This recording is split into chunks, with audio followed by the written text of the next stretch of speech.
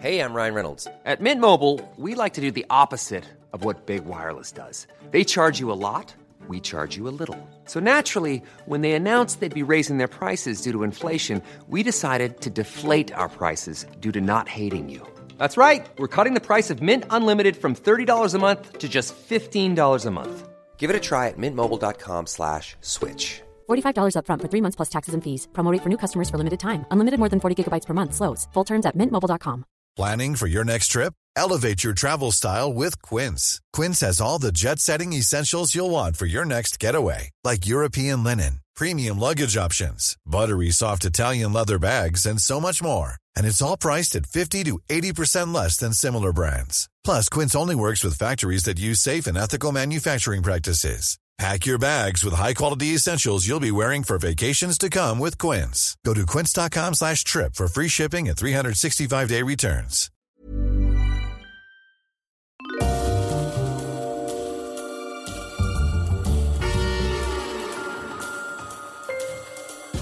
Ladies and gentlemen, welcome to Histories of the Unexpected, the show where we demonstrate that everything you could possibly think of has its own history, like trunks, worms, and apes.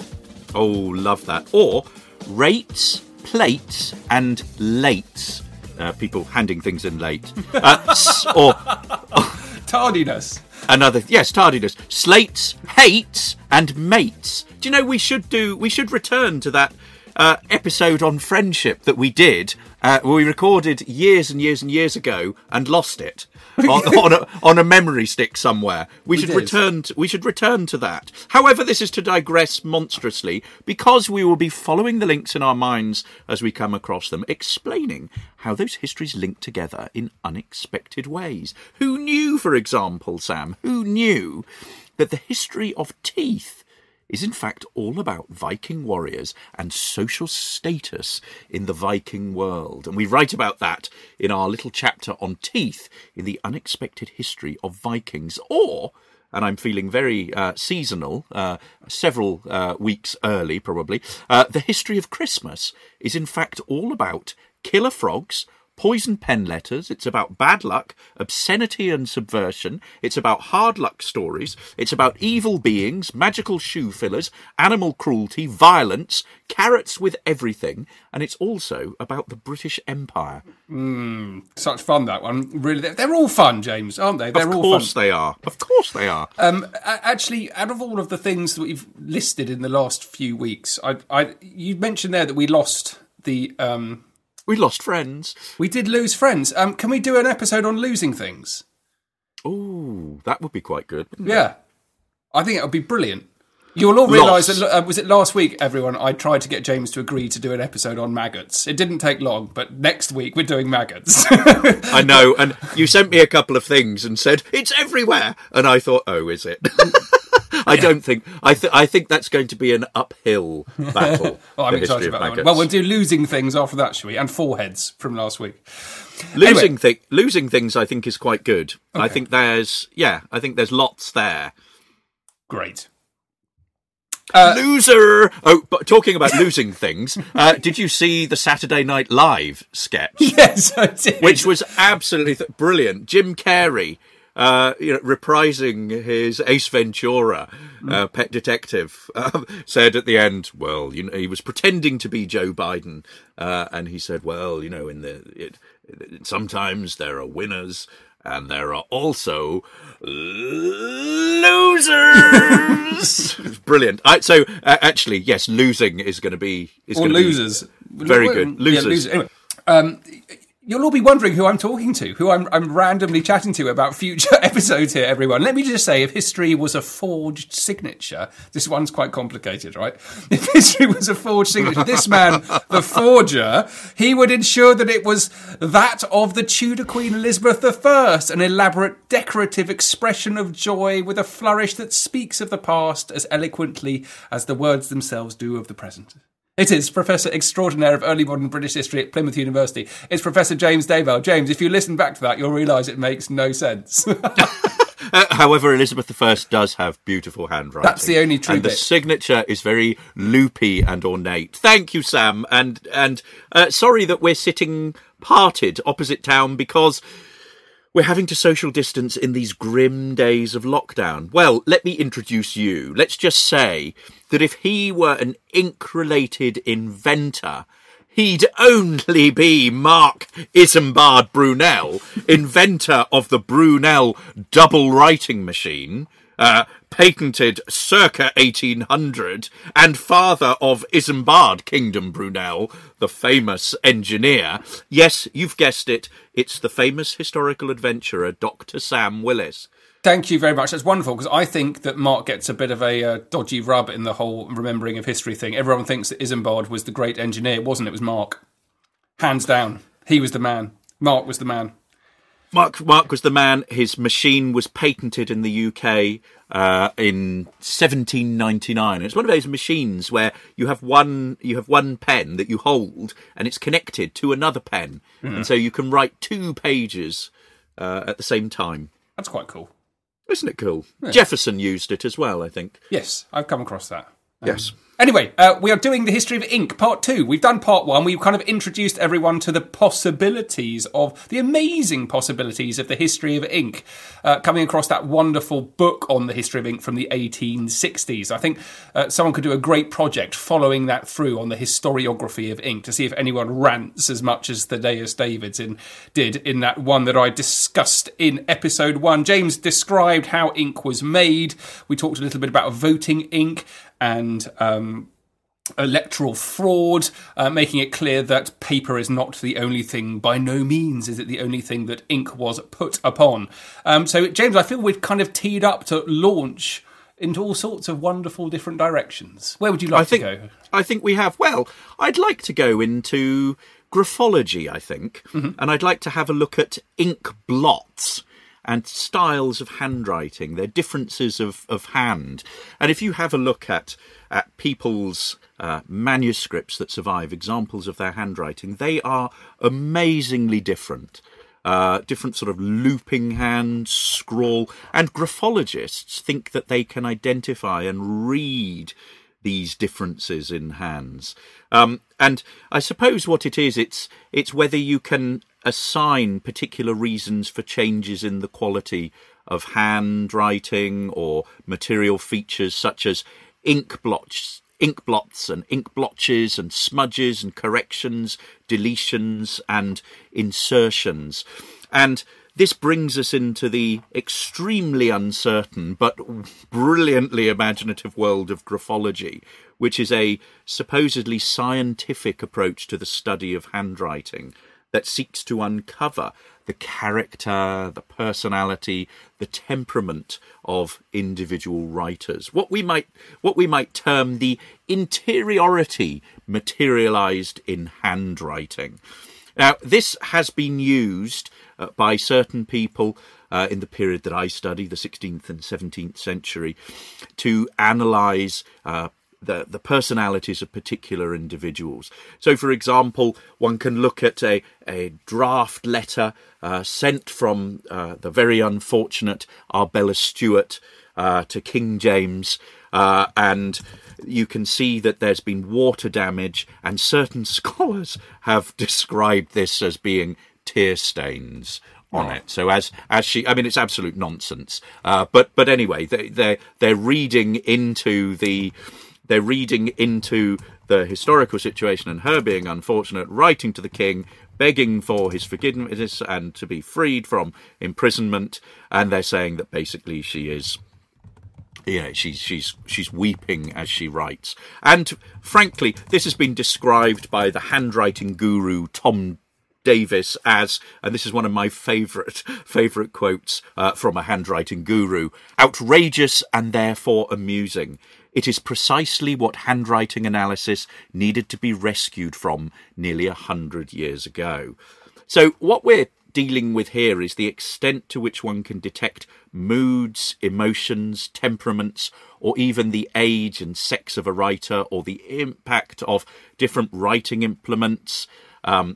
Deviation from stylistic norms of handwriting is an area that is really sort of ripe for exploration.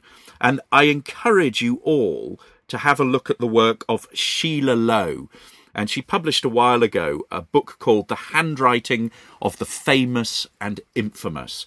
And what she's done is she's taken a range of examples of handwriting of individuals across history, including American presidents, including monarchs, including very famous literary figures, serial killers. It's all in there. Wolfgang Amadeus Mozart, Beethoven, Sigmund Freud. It's all there. And she has done a graphology analysis of it. But keeping with the theme of the last podcast episode on ink, I want to turn to the election and Donald Trump. And when Trump was being impeached, he scrawled something on a pad of notepaper on Air Force One. And it said in dark, bold, capital letters written with a Sharpie, I want nothing, I want nothing, I want no quid pro quo. Tell Zelensky to do the right thing. This is the final word from the President of the US. And graphologists got hold of this. It went viral at the time. And the fact that he's got a piece of paper that's scrawled on it, I want nothing, I want nothing, I want no quid pro quo, at the time of his impeachment hearings went absolutely ballistic. And Sheila Lowe, the author of this book that I just talked about, had a look at this and was interviewed about it. And she's done an analysis of it, and it got picked up all around the world.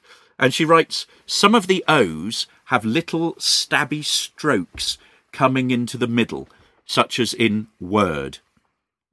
This is a special area of communication in handwriting and should be clear. When there are such interferences, the usual interpretation is, wait for it, the sign of a liar. And this woman has been looking at Trump's handwriting from the early 90s. He's a public figure who, has always been of great interest. And one of the things that she notes is that he always uses a Sharpie marker for his writing. So he's rather than using an elegant fountain pen, for example, he's using basically a felt tip. And she writes, this suggests someone who is attracted to the trappings of luxury, but wants it without having to put in a lot of effort to obtain it. And she argues again that this very large capital form of writing, she thinks that is attributed to someone who has a strong need for security and to be in control and to be looked up to. And she argues that the way that the letters disconnect point to someone who is unable to assimilate the difficulties he experienced in childhood, which leaves him open to life's various adversities. He lacks good coping mechanisms and has trouble relating fully to himself and to others. And there's also the signature that she looks at. And she said, the spiky signature, there's a certain arrogance confirmed by his signature, which looks like a barbed wire wall with many sharp angles. The end of the signature, the final stroke on the P, turns back and slashes through the signature, which, because one's name represents the self, is self-destructive. Now, read into that what you will. I mean, it's interesting, it's imaginative. We all have sort of preconceptions about what Donald Trump is like. This is not an exact science that we've got here. Nonetheless, graphologists are used to analyse handwriting, are used by the FBI, are used to study serial killers and all of those kinds of things. So it is quite, it's out there. Now, in the rest of her book, she looks at other famous presidents. She's got, for example, an example of John F. Kennedy's handwriting. And she describes here that his handwriting has the dynamism of a visionary and an executive. He was undoubtedly an ideas person who could look ahead and visualize the future. The T-bars fly into the stratosphere of the upper zone. They remain connected to the stem, so he was able to stay in touch with reality. The writing has narrow letters with wide spaces in between, reflecting a basically shy person who'd learned to behave in an outgoing manner when appropriate. So that's JFK. She also analyses Thomas Jefferson's handwriting, so his ink. Jefferson's handwriting has a strong sense of direction in one who would not give up. A prolific communicator, he covered the page with his words, suggesting a cautious approach to spending time and money. This is not to imply stinginess. The letters themselves are well-rounded and not squeezed together, as would be expected in a parsimonious person. She's also got, who else has she got here? Bill Clinton. Bill Clinton's handwriting is a mixture of curves and angles. The angles give strength to the curves, and the curves soften the angles. Thus, he is an emotional person who feels things deeply, someone who will go to some lengths to create a consensus. Yet when he strongly believes in something, he has the capacity to stand firm in his viewpoint. The overall picture of space is compact, indicating a strong need for social contact and a genuine caring for the welfare of others. And one final one for you, George W. Bush. Bush's handwriting is fast and highly simplified in a fairly organised writing field. There is some extravagance as seen in the wide margins and extra wide word spacing. Also, many indefinite forms lead to illegibility. While his intelligence is obvious, this is someone who takes the easy route wherever possible, rushing ahead without fully considering the outcome. The tall upper loops signify pride in his achievements, yet interestingly, his personal pronoun, I, is incomplete. The lower loop representing the father figure is missing, so Bush does not feel his father was there for him as he was growing up. I mean, it literally is sort of, psychoanalyzing this handwriting. What do you make of that, Sam? I think my initial reaction is it's absolute nonsense. However, it's historically interesting because graphology has its own history. I mean, it's an established thing. As you say, it's out there, it's used. There's a fascinating history in when people first came up with it, why they first came up with it, how it's been used, how use of it has changed, all of those things. And I think that the one key point here is that when you write something down, beware. Beware of all of the things it can reveal about your deep inner psyche, and that ink is it's a way into your soul, apparently. I love the fact that people's handwriting is completely different. I love the way that through the medium of ink, you can reveal a great deal about yourself through the words that you write, and certainly through how you write them. I think the basic point is that, I've read wonderful letters where people have been clearly stressed or in a rush that help you, or very emotional that really help you understand and evoke the situation in which they were writing. That's slightly different from saying someone misses their dad because he's missed an I, dot on an I, whatever it is. But I'm fascinated by it. Yes, I'd hate somebody to psychoanalyze my handwriting, which is the most illegible scrawl that you could ever imagine. I once described it as a dyslexic spider on a sort of cocktail of vodka and LSD. It's that's how you come across, actually, James. It's not great. Yeah, it's bless you. Very accurate. Really fascinating. 8 legs. Yeah, but the point here is that that innocent-looking pot of ink on your desk is a window into your very soul. Beware. I want to pick up very briefly on the bit you talked about how, in the introduction in the first episode on ink, Chinese ink particular being it's fundamentally different to ink made in Western countries for the simple fact that the Chinese learnt that they could make it into solid objects, and that difference in form is really what makes it stand out. and being able to make it into a paste that solidifies. You can make it into graceful shapes. You can make cakes. You can make ink sticks.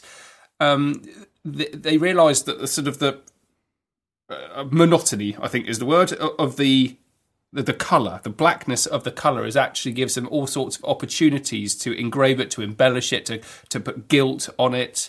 And so Chinese ink becomes a work of art in its own right. They're actually making ink blocks with specifically not to be used. In fact, some of them have characters on it saying, "Do not grind." You have artists, you have ink makers who become renowned artists.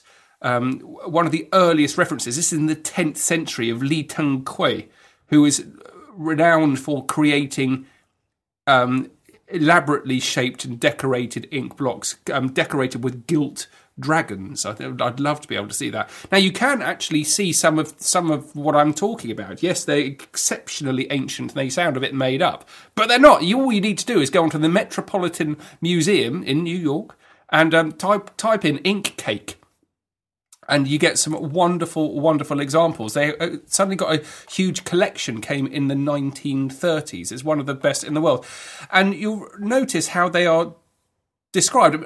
So those of you who can't get access to the internet or don't want to, they're a bit like placemats, a bit thicker, but the rough kind of size and shape. Some are square, some are circular, and they've all got interesting titles. You have ink tablet with 2 phoenixes design.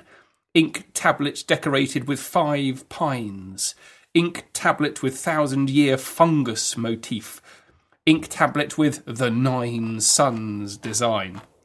I give you a little sense of it. If you imagine a beautifully painted Chinese porcelain bowl, for example, same thing, but black and on ink.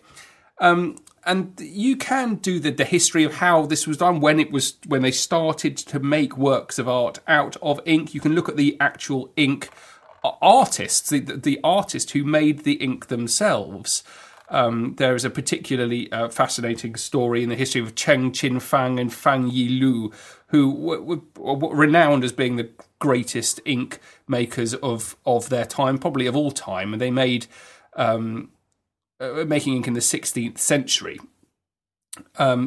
Immensely productive, both of them. They worked with each other for a long time. Then they quarrelled, they split up, they both published books about their own crafts, they stole ideas from each other, they fell out, apparently over a woman.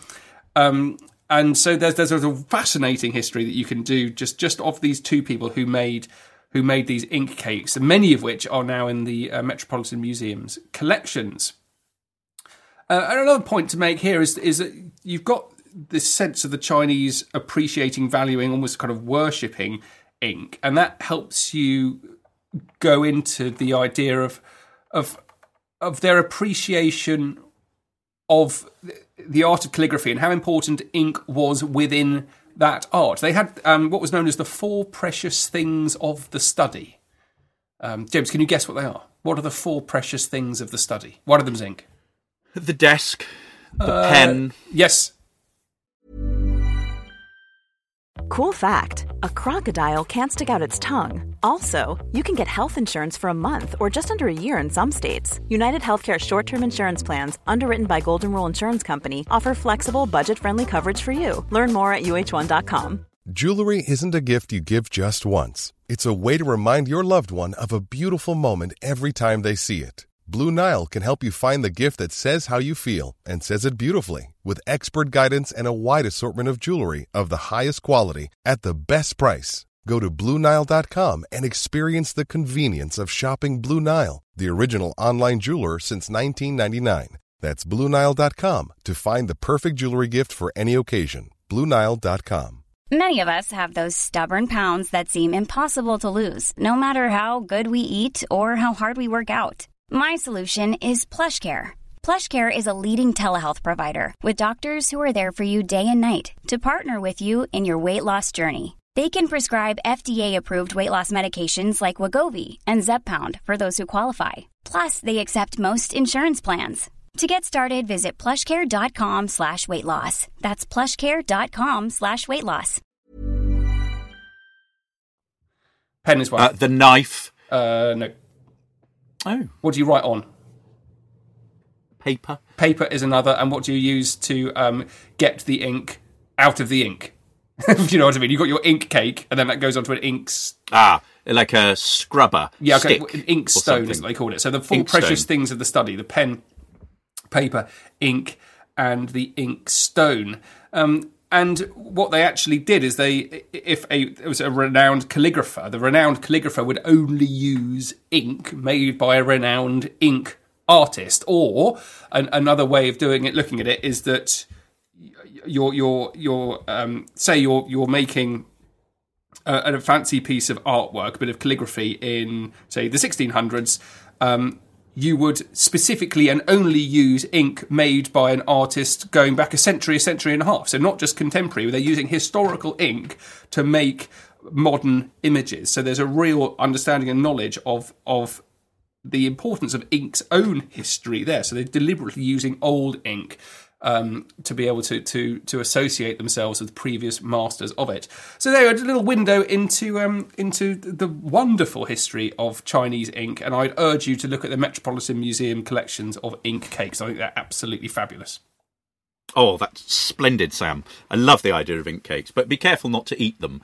I imagine they're quite indigestible.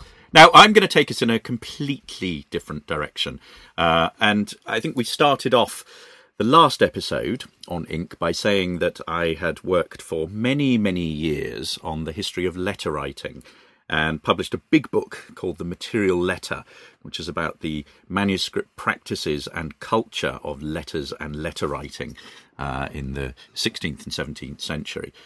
Brilliant book. You should all read it.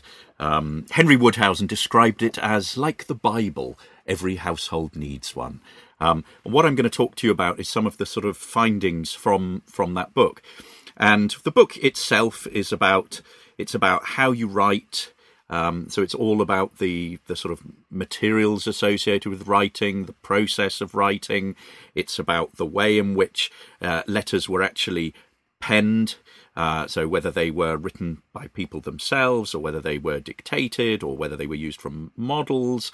And then it's looking actually at the physical characteristics of letters and interpreting those. And ink comes in there.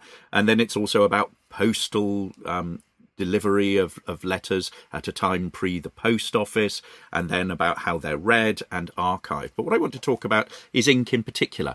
And I think it's a central commodity for letter writing, rather like paper, rather like pens and some of the things that Sam was talking about that were necessary for the Chinese writing desk. There are all sorts of things that are necessary for the early modern British writing desk, or the early modern European writing desk, for that matter. Paper, a surface, a quill, a pen, and various other sort of material artefacts, and also ink being part of it. And one of the things I want to start with is this question about thinking about where you get ink from. How do you get access to it? Who has it? What kinds of social groups are able to have it? How much does it cost? How do you get hold of it? You know, could it be purchased or could it be made within the household? To what extent was ink available outside of large metropolitan areas such as cities? How, you know, basically what we're looking at when we're looking at writing ability, you know, how far down the social scale does this go? And I think there's a lot of evidence that ink could be purchased ready-made or it could be homemade. And if we have a look at manuscript recipe books or notebooks, they frequently contain instructions for making ink, and we'll talk a little bit more about that. Also, if you have a look at studies of retail trade, and you can get at this by using probate inventories, what it illustrates is that there is fairly widespread access for consumers to goods like ink, because they're not only coming around via peddlers and itinerant market retailers and chapmen, but also they are present. So things like ink is present in permanent retail shops in towns of varying sizes around the country. So, for example, if you have a look at an early 17th century list of shops and houses as do join the Church of St. Paul upon the north side, in other words, this is London, beginning at the Great North Door, it lists 19 shops, including 7 booksellers of varying sizes, 2 bookbinders' shops, a paper seller's shop, a scrivener, so in other words, a professional writer, and writing materials are also available outside of these metropolitan areas. So if we have a look at Cornish retailers in the first half of the 17th century, we know from their probate inventories that they sold paper, parchment, sealing wax, and also galls. In other words, they sold the raw materials, the oak galls, which are these outgrowths of oak trees produced by insects that are then used for making ink. And if we have a look at household accounts themselves, we can see the widespread purchase of ink. So if we have a look at the accounts of somebody like Edward Stafford, the Duke of Buckingham, it was recorded in 1523 that he paid 2 pence for ink at diverse times, and Thomas Lovell paid 10 pence for ink. There's a lovely little account book that survives for 2 brothers who were away at Oxford. They're undergraduates from the early 17th century, and they frequently paid for ink that had been produced, and they paid roughly about 2 pence for this. And we can see this in all kinds of other places. Philip Gaudy, writing to his brother in 1601, informed him that his book and ink would be brought or sent by the carrier. And he also describes on another occasion as promising to bring him red ink. We also have recipes for ink that survive. So people not just purchasing it ready-made, but also you can make your own ink at home. And this was something that was taught to children as a key part of their learning to write. Whereas today you would use a pencil, or you would use probably a biro, and my 10-year-old at the moment is using a biro that you can actually rub out, which is very, very clever indeed. But the English handwriting experts John de Beauchesne and John Baildon's early English writing manual, printed in 1571, included instructions, and I quote, to make common ink, how to make it in haste, to keep it longer, and how to make special black ink. And they write, to make common ink of wine, take a quart, 2 ounces of gum, let that be apart, 5 ounces of galls of copperas, take 3, long-standing doth make it better to be.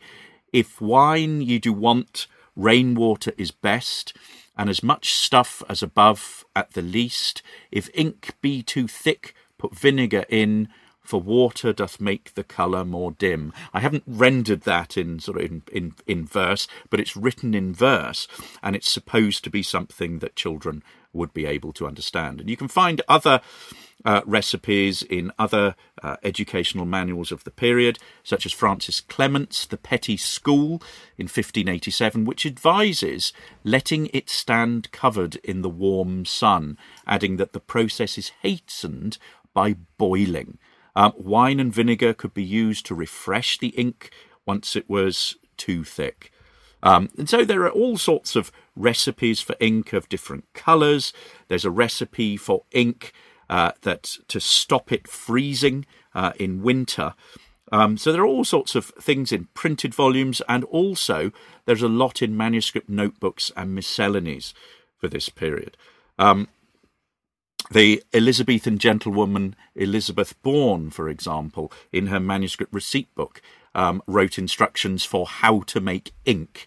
I think this also leads us to the question of different kinds of ink and whether we can interpret different things from the quality of ink that is used, that may be related to the occasion of writing, or maybe it indicates somebody who is ill-practiced at making ink, so therefore somebody who's less familiar with the writing arts. We've talked earlier on about graphology, and this is certainly something that could come in there. So if you think about the way in which you hold your quill or you cut your quill or the writing surfaces that you use, all of these will affect the flow of ink onto the page. And ink blots on the page may suggest that you are sloppy or you're in haste, or it may confirm that what we're looking at is a draft or a rough copy status of a letter.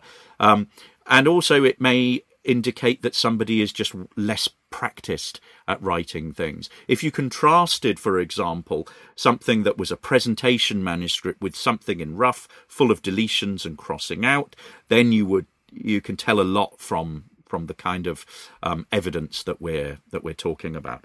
Now, the other thing to think about when we're looking at ink is that the degree to which it can be held by the page, so that to stick to the page. Now, most paper that you would buy for writing in the early modern period was pre-prepared to take ink, and it's been treated with something called size, which is a glutinous or viscid wash that is applied to paper after it was removed from the paper mould. In other words, we're talking about rag paper that is put into a wooden mould or box with chain lines across.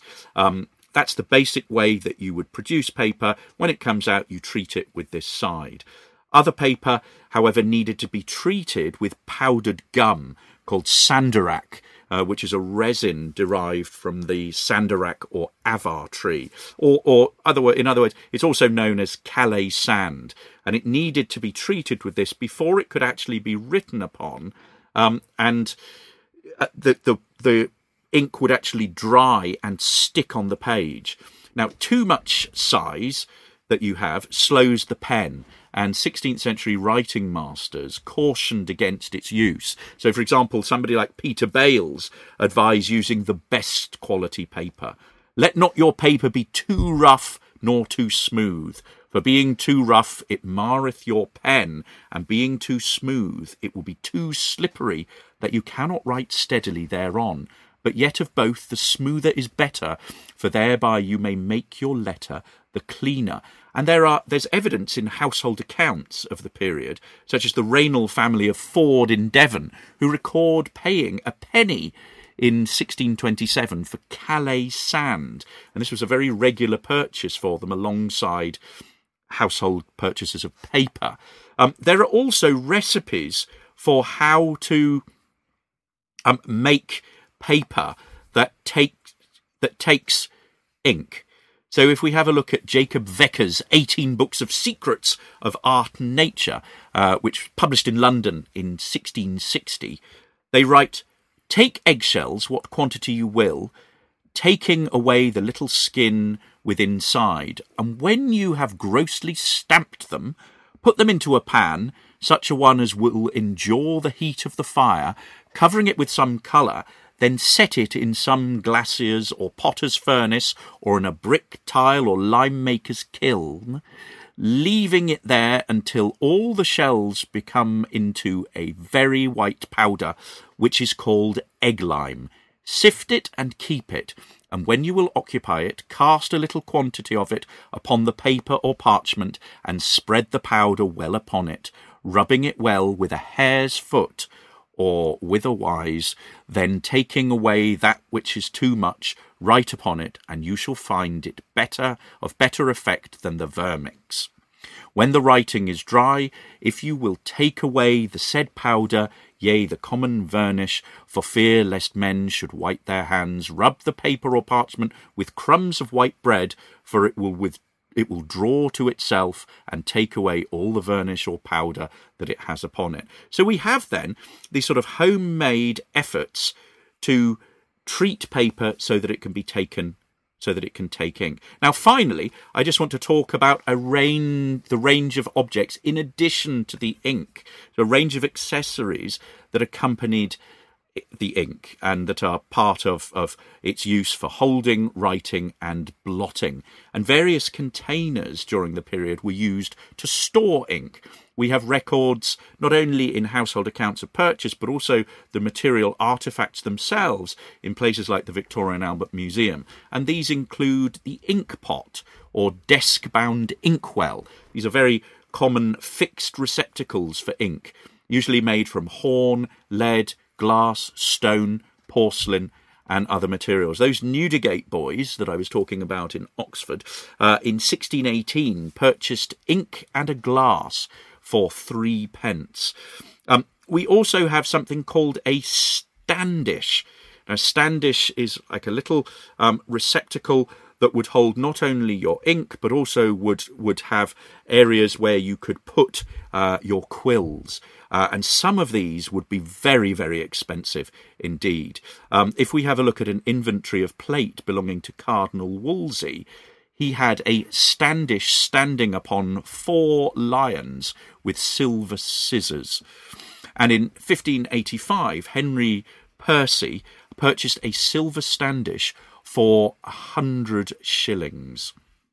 So there we are. There's all sorts of material associated with ink and how to interpret it. Yeah, it's amazing how many different directions you can go in.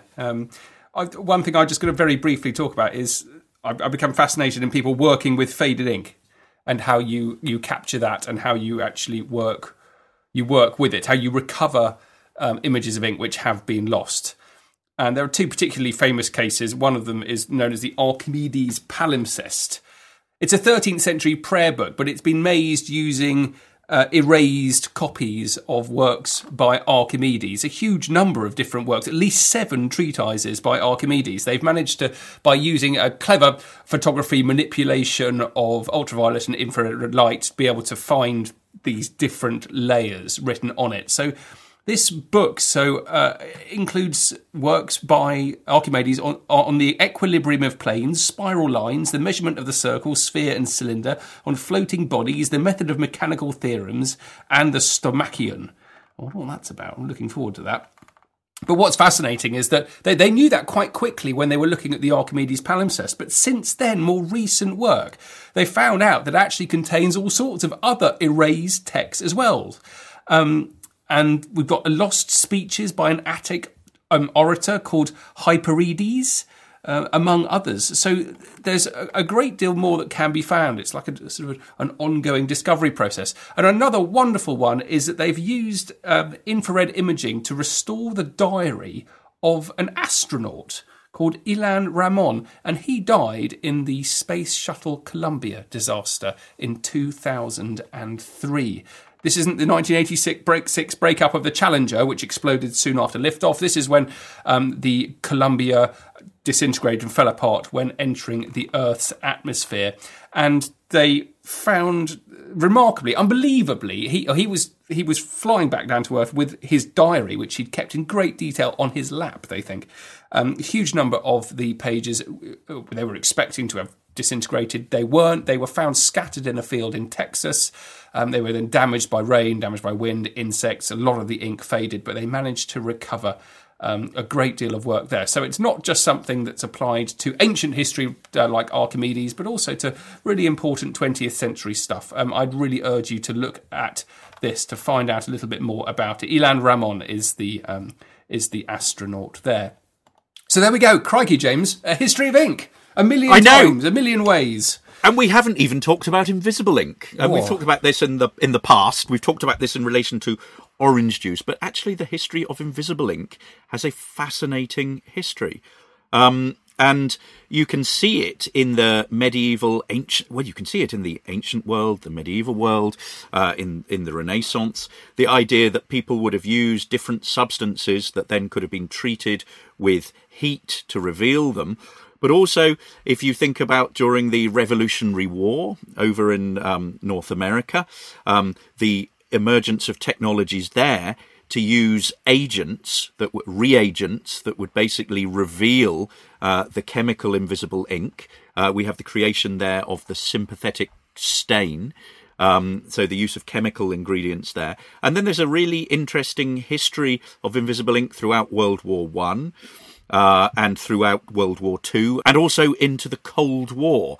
And what you have is effectively different sides, and experts on different sides and scientists trying to provide more effective and sophisticated invisible inks. And as soon as one side has worked out, one form of ink that can be read with a particular reagent, the other side then counters that with a different technique. And so actually one of the sort of real battles of technological sophistication is actually in invisible ink throughout that period. Wonderful stuff to get into. I hope you've enjoyed this episode on ink. We're going to come back to you with some maggots and then losers, unless we don't do maggots, but definitely losers is going to be coming up soon. Do please follow me on Twitter. I'm at Dr. Sam Willis. And if you're interested in maritime and naval history, I've got a new podcast dedicated to nothing but that. It's called the Mariner's Mirror Podcast. It's great fun. And you can follow me at James Daybell, and you can follow the podcast at Unexpected Pod. Sam Willis. If we have challenged ourselves with maggots, we should definitely do maggots. That's true. I think it's a challenge. I reckon they're to do with history itself, because they eat books, don't they? They eat things. Books, people? I don't know. Surely, or am I thinking of worms or something? I think if we had a flexible definition of maggots, I'm sure we could go off in all kinds of ways. We could talk about the maggoty past. The maggoty past. We'll have a flexible definition of maggots. We'll bring you something interesting that I absolutely promise you. Do please check out historiesoftheunexpected.com. If you want a Christmas present, you can get us to sign and dedicate a book to anyone you want. Just check it out on the website there. And I think that's just about it for now. If you want to support us, please leave a review on iTunes, and we have a Patreon page, patreon.com/histories of the unexpected. Any money received there goes towards editing costs, and it allows us to produce more material, and it's hugely appreciated. Thanks all, guys. Back soon. Bye-bye. Thanks, guys. Take care. Bye.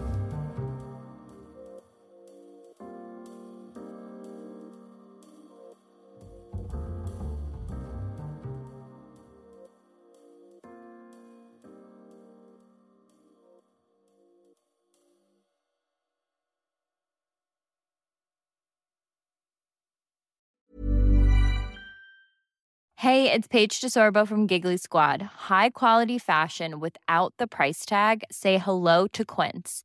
I'm snagging high-end essentials like cozy cashmere sweaters, sleek leather jackets, fine jewelry, and so much more. With Quince being 50 to 80% less than similar brands.